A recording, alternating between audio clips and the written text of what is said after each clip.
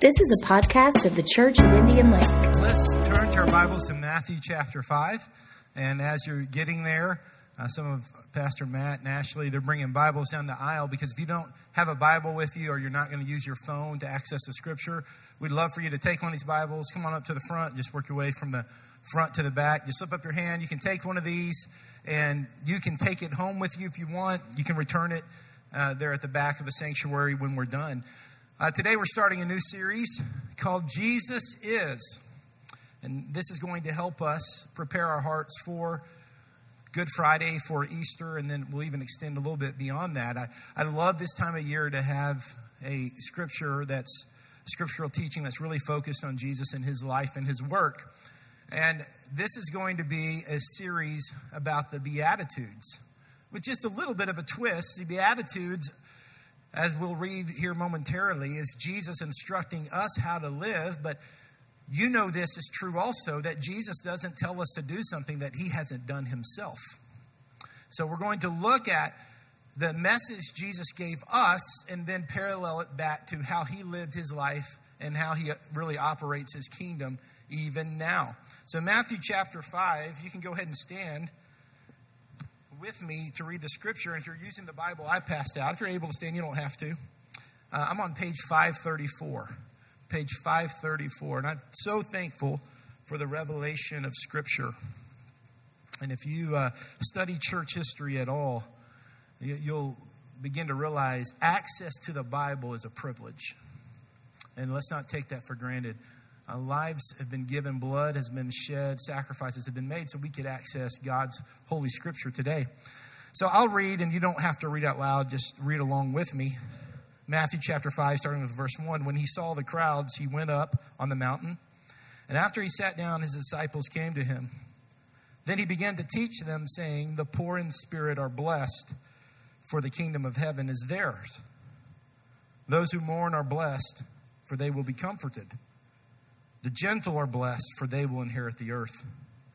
Those who hunger and thirst for righteousness are blessed, for they will be filled. The merciful are blessed, for they will be shown mercy. The pure in heart are blessed, for they will see God.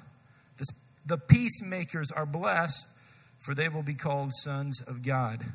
And those who are persecuted for righteousness are blessed, for the kingdom of heaven is theirs." It's Matthew chapter 5, 1 through 9. Some of the most famous words in really all of literature. But to us, the Holy Spirit, it's more than just good words. It's life. These are words that are widely recognized as the greatest statements of Jesus for those who are not believers. But for those of us who are believers, it's the power of God to change our lives this morning. So we're going to ask that the Lord would help us see more of Jesus through these instructions to us. It's the way he lived his life before us. Now let's pray together. Lord, in these next few weeks, we're going to look at the Beatitudes that clearly challenge us. But Jesus, you are a good teacher. You are the ultimate rabbi. And you don't teach with words. You teach with your very life and the actions you live. So help us to see that this morning. And we commit this sermon to you. We thank you, Holy Spirit, you are here. And Holy Spirit, when you're here, things change for the better. And so thank you for your life-changing power that's here. In Jesus' name we pray. Would you say amen? Amen. Well, go ahead and be seated. Now you can get comfortable. I won't make you stand up for a while. And the title of this message is Jesus is Poor. And I don't know, just hearing that kind of makes us feel odd, and maybe rightfully so. As a nation, I am concerned with a social aspect in our nation, and that is this whole class warfare debate where people with money are demonized. I don't think that's good for us as a nation. I don't think that's how we've been founded. I mean, there is nothing wrong with having wealth. There's nothing wrong with having money. The Bible warns us the love of money is very damaging. But the truth is, there's nothing wrong with being rich, and there's nothing wrong with being poor. So we don't want to be insecure about the blessings of God upon us financially, nor do we want to belittle or demean those who are challenged economically. The truth is this: if you read the Bible, it's full of rich people and it's full of poor people. And God is with both. And if you've been on our Costa Rica mission trip, or if you went to the Appalachian mission trip, which was in one of the poorest county, I believe, in the United States of America. For those who went to that trip, who gave me the report, they said the people in Costa Rica, the people in Lynch, Kentucky, were among the most beautiful people who loved the Lord in such a way. And so their love for God was not connected with their financial state of being. So we have to be real careful for that, because the prosperity message is one of the worst exports America's had. It's really damaging African Christianity. The idea of you're not blessed if you're not rich. Simultaneously, here we have a problem in this country, is when we're unfairly and unwisely demonizing those with affluence. And I've noticed this. Usually people who have worked hard to earn money appreciate their riches. And then it's the second generation and the third generation who always grew up in a comfortable home and always had cars that ran and never worried about food. It's that second and third generation that will be like, oh, it's not really a big deal. Well, it's not that big of a deal. People shouldn't be so materialistic. And there's a lack of appreciation. So that's a little bit of social commentary, all right?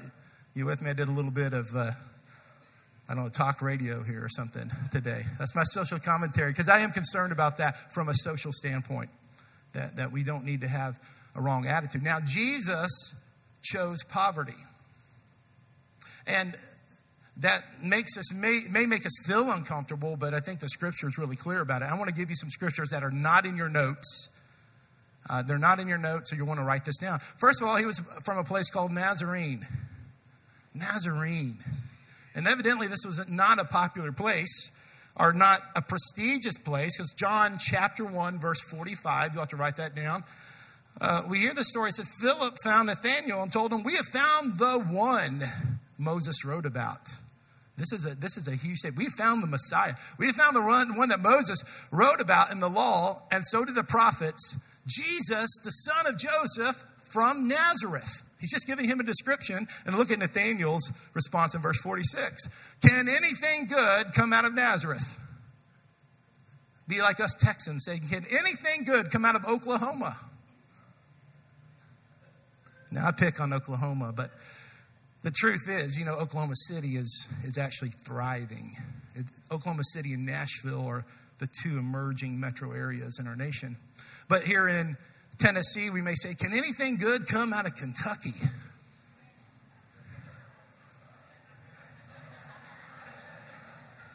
My wife's from Kentucky, so I said, yeah.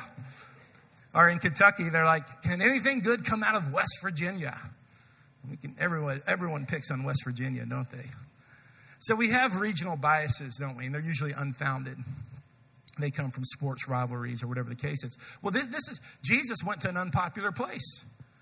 I mean, can anything good come from Nazareth? This was a stumbling block to Jesus throughout his earthly ministry, because everyone thought the Messiah was going to come from a royal lineage.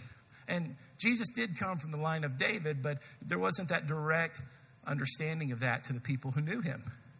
So just like us, we're looking for the rock star, right? Our next president, we want he or she to be the rock star. We want our pastors to be these perfect rock star guys. They were no different back then. Y'all found a rock star in me, haven't you? I just want to say that.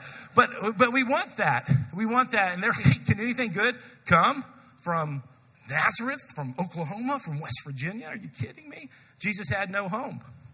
He had no home. That's the next observation. He was homeless by choice. And I want you to understand this. This was what God chose. Luke 9:58, write that down. It's not in your notes. Luke 9:58. Jesus told him, foxes have dens and birds of the sky have nests, but the Son of Man has no place to lay his head. Jesus was supported financially by a group of women. And that's odd to us today. It was certainly odd in the time of when women didn't have rights and were oppressed, even worse than they are oppressed today. Luke 8:1-3 tells us this. Soon afterwards, he was traveling from one town and village to another, preaching and telling the good news of the kingdom of God. The 12 were with him, verse 2, and also some women who had been healed of evil spirits and sicknesses. Mary, and it goes on to list several of these women, and it would be great for you to kind of read and think about that later. But look at the part I underlined on the screen. And many others who were supporting them from their possessions. So Jesus was somewhat chose to be reliant on the support of people who were marginalized by society. And then Jesus was not physically attractive. I know we have this idea of Jesus was British with blue eyes and a really cool accent because of the movies we've seen, but he was a Middle Eastern man, and we know from Isaiah 53, obviously there's handsome and not so handsome Middle Eastern men. I'm not giving that comment. I'm commenting on the blue eyes deal. But Isaiah 53:2 says it this way. We know this is a prophecy about Jesus. Isaiah 53:2. And they were all astonished. Do we have that? Isaiah 53:2? Maybe I didn't put that. So write it down. Isaiah 53:2, and listen really closely. Check out later. He grew up like a young plant. Now listen to this. He did not have an impressive form or majesty that we should look at him. No appearance that we should desire him. You want to look that up later. Isaiah 53, verse 2. Isaiah chapter 53, verse 2. It said he didn't have this great physical appearance that would attract us to him. And the Bible talks about people being attractive and not attractive, just like Joseph and I believe Rachel. And so there wasn't like people didn't think about that in those days. But Jesus evidently wasn't this good-looking guy who would star in The Bachelor or anything of that nature. I went to college in Kansas City, and I guess now, it's 20 years ago almost. Almost 20 years ago, and Garth Brooks was so popular at that time, and that was the era I listened to country music back then. I don't listen to it that much now. But Garth Brooks was really popular, so I went to this concert in Kansas City right before I moved to Nashville, and it was awesome. I mean, it was at the height of his popularity. A group of us went from my college, and then like the next week I moved to Nashville. I remember the church I was working for, one of the pastors heard about that, and he was like, hey, just stay low-key about that. You know, you're a pastor now. If people hear you went to a Garth Brooks concert. I was like, really? So, things have changed in 20 years now. But anyway, so a week later, I'm at the Rivergate Las Palmas. Now, it still exists today, but even 20 years ago, this wasn't like the most swanky place, right? You kind of got to, it's good, cheap Mexican food, but, you pay the price with the way you smell afterwards. You're going to smell like Las Palmas the rest of the day.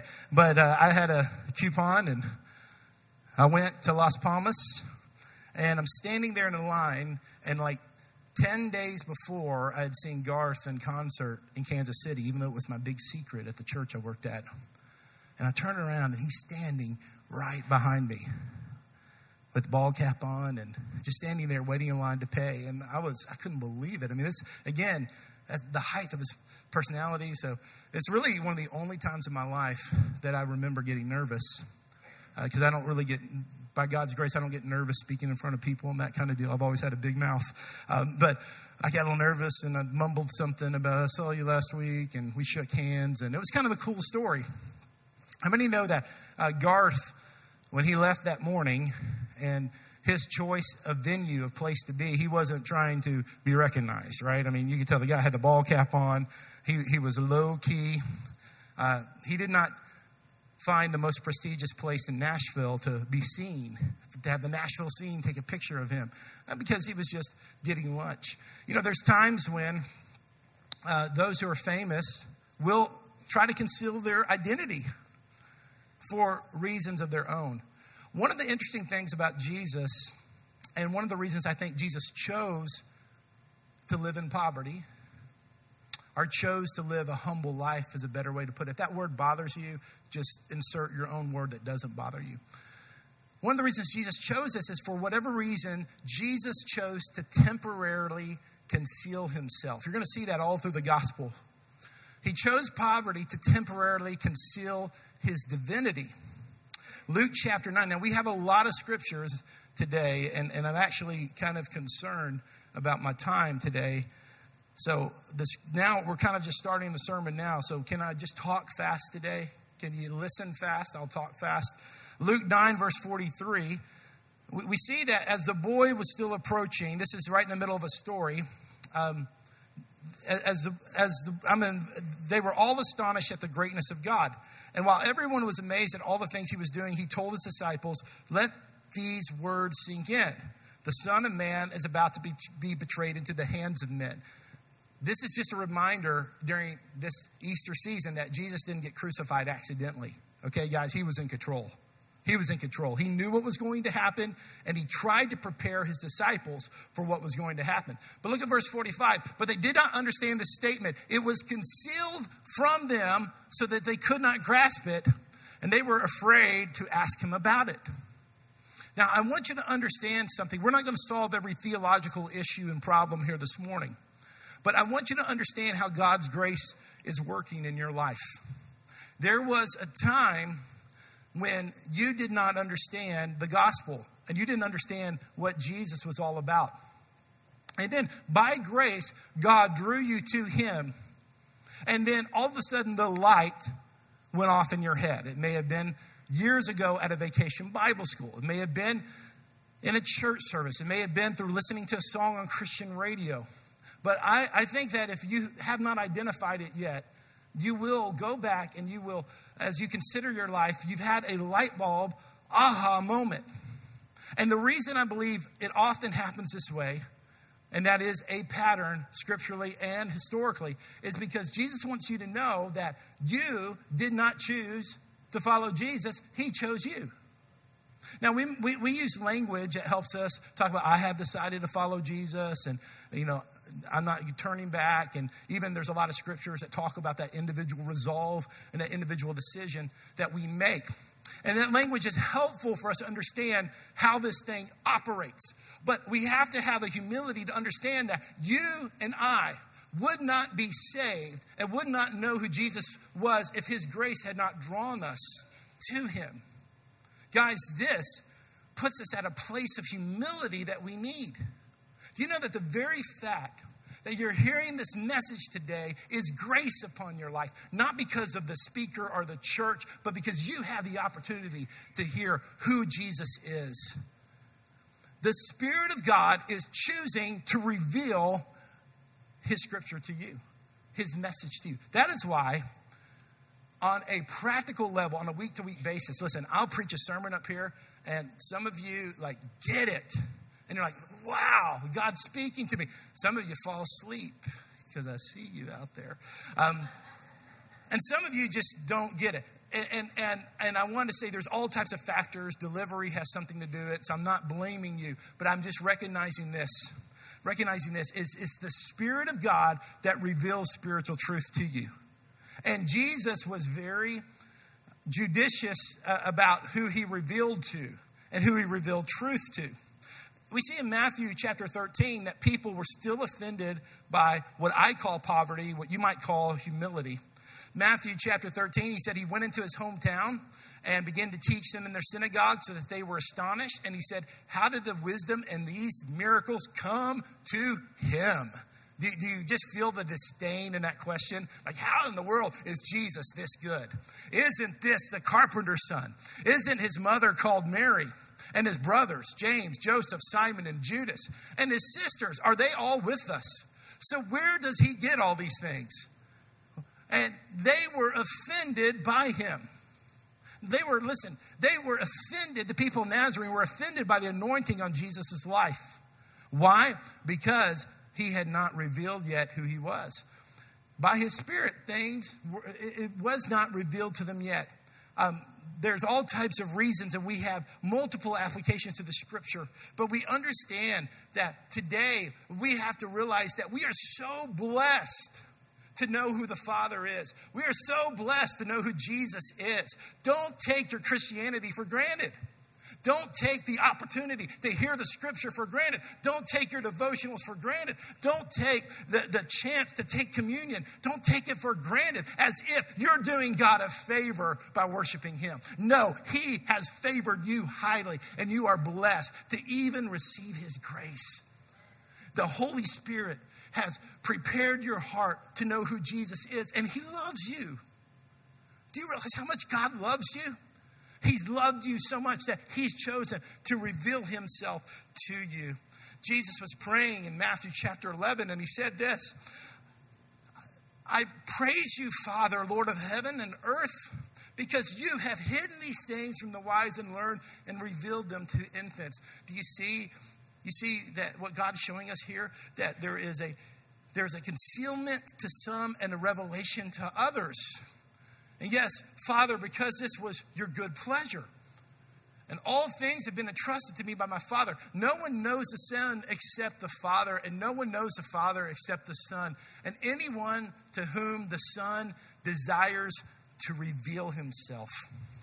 And I know these scriptures may provoke lots of different thoughts in you this morning, but I want to challenge you to have a focused thought, a very practical, a very relational thought. And that's this, is that God has chosen you. God chose Rachel Taylor. God chose Lee Mosley. God chose Kim Rollins. I mean, and can we just let it rest there right now? Let it just rest on us. Okay, this may not be the time to figure out how this works for the rest of the world. Not that it's wrong to ask those questions, but I'm just saying, just today, God wants you to have the humility to say, God chose Jeremy and Lindsay. He chose us. I mean, he chose us, and he chose to reveal himself. And he is so good. And one of the things I had to do as a youth pastor, I got a couple of youth pastor stories this morning. I was a youth pastor for 10 years, and now I've been a senior pastor 10 years. So part of my job description as a youth pastor, I had to play video games at some level. Okay? I mean, that was just part of incarnational ministry. Yeah, I had to do that. So I became a senior pastor, and I'm really not that big of a video game guy, but there is one game that I enjoyed. I'm a big college football fan, and the NCAA football. How many know what game I'm talking about? Anyone in here going to admit it? I looked at it. Okay, it's a really fun game because you can pick any college football team and take them through a season, and it keeps statistics. I remember my kids were toddlers, but Abby was, it was probably 9 years ago, so she was 4 or 5 years old, and she had a friend over. And I'm playing a video game, and this little 5-year-old, 6-year-old girl said something that has made me insecure for a decade. She looked at me. I was playing a game. She went, wow, I've never seen a man play a video game. So for the last 10 years, one of my big secrets is this video game. It's the only game I play. I don't play other games. I play this one video game. And I don't want to impress you too much, and I don't want to have too much pride since I'm talking about humility, but recently I won the national championship and the Heisman Trophy. So I called when we had a family dinner. I just made an announcement. I said, guys, I want to announce something today. I am now finally retiring from NCAA football. I'm retiring from the Xbox. So it's public now. I have retired now from the Xbox. I play it no longer.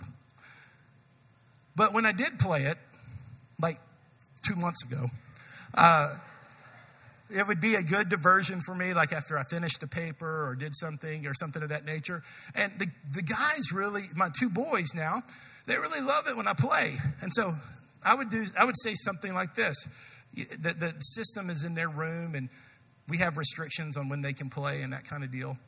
But the system was in their room, and so they may say to me, Dad, do you want to play a game?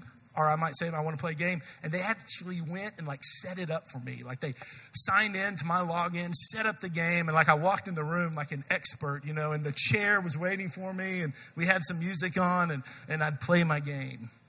I'd often listen to NPR while I played just to be productive,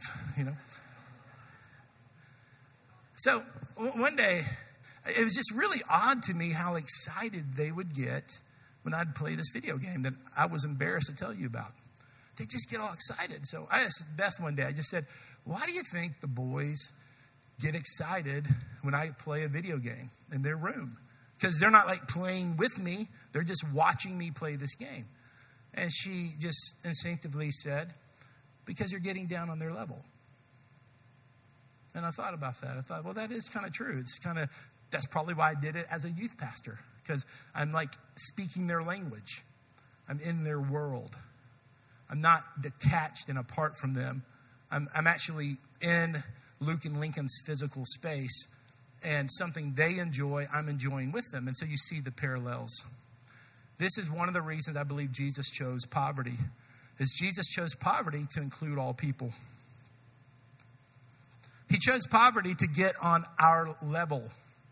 Because listen, you know, the story of literature is the powerful reign, the rich reign, the prestigious reign.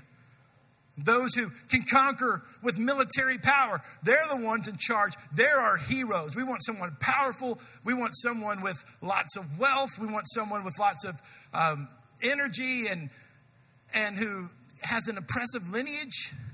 And Jesus said, no, I'm going to pick a really unprestigious town called Nazarene, and I'm not even going to have a home, and there's going to be a group of ladies who support me, and I'm not even physically attractive. And I'm God. Doesn't add up, does it? In our natural mind. Philippians chapter 2. I go to the scripture a lot in my sermons because it's just awesome. Philippians chapter 2, verse 5. Make your own attitude that of Christ Jesus, who existing in the form of God.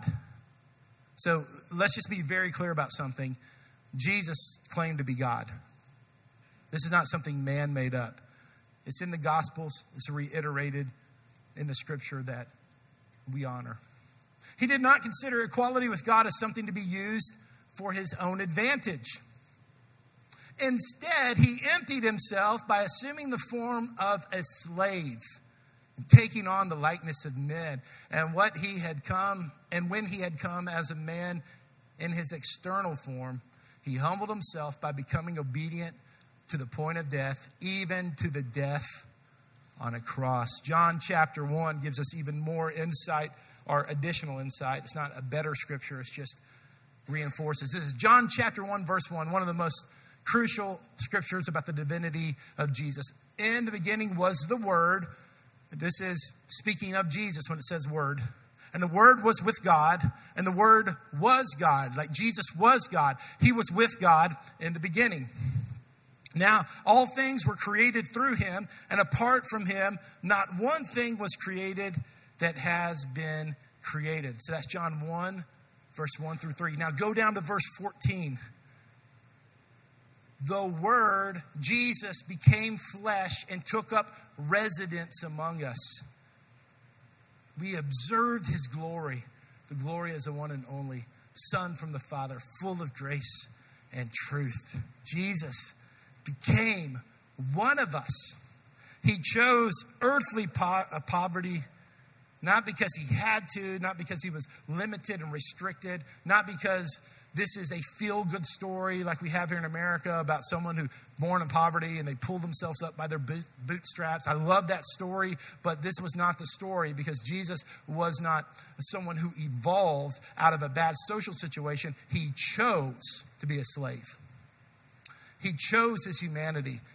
His divine wisdom was in control all of the time. The gospel story, the story of his sinless life, his resurrection, his death, his resurrection, was all by his volition, by his will. It wasn't something that God just chose him. Well, Jesus looks like a pretty good guy. Let's make him the Messiah. Nonsense. That's why we said earlier he was conceived by the Holy Spirit, born of the Virgin Mary, before the foundations of the world, before you were even created. Jesus has always existed. There was never a time he did not exist. And in God's infinite wisdom, Galatians 4:4 says at just the right time, Jesus was born. Jesus came into the world. And so we understand that when he says to us, and blessed are the poor in spirit, he lived a life of humility. I took our youth group early on, before I had kids, to this water park. And we were on kind of a tight budget, so we checked the kids into the water park, and then one of the youth sponsors went and got picnic stuff. So we're meeting at the pavilion, having picnic, and you know that chlorine hands with white bread is just a bad combination, isn't it? So there was question on whether or not we're going to have enough food. We're kind of looking at these boys and saying, okay, everybody start off with one sandwich and then come back and get a second sandwich. And I had not had kids yet. I was just newly married. But one of the youth sponsors there, he had a couple of children who were in our junior high group. And I looked at him and I noticed he was eating a sandwich with the ends of the loaf. I hadn't seen anybody do that in years. I mean, that's the part we throw away, the two ends. You have to be in desperation to eat the two ends. So I asked him, I said, Dave, why are you eating the two ends of the loaf? And he looked at me and he said, because I'm a dad. He wanted to make sure all the other kids get the good bread. Here was a guy, this particular guy, because I knew about his life, was by far the wealthiest among us.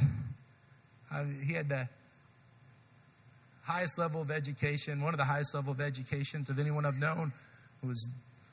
Had all the rights to pick the sandwich he wanted, but he chose the end of the loaf to make his bread. Why? Because he wanted to make sure his kids get the best. And not just his kids, but all the kids got the best. Here's the last thing. Jesus chose poverty so we could have riches.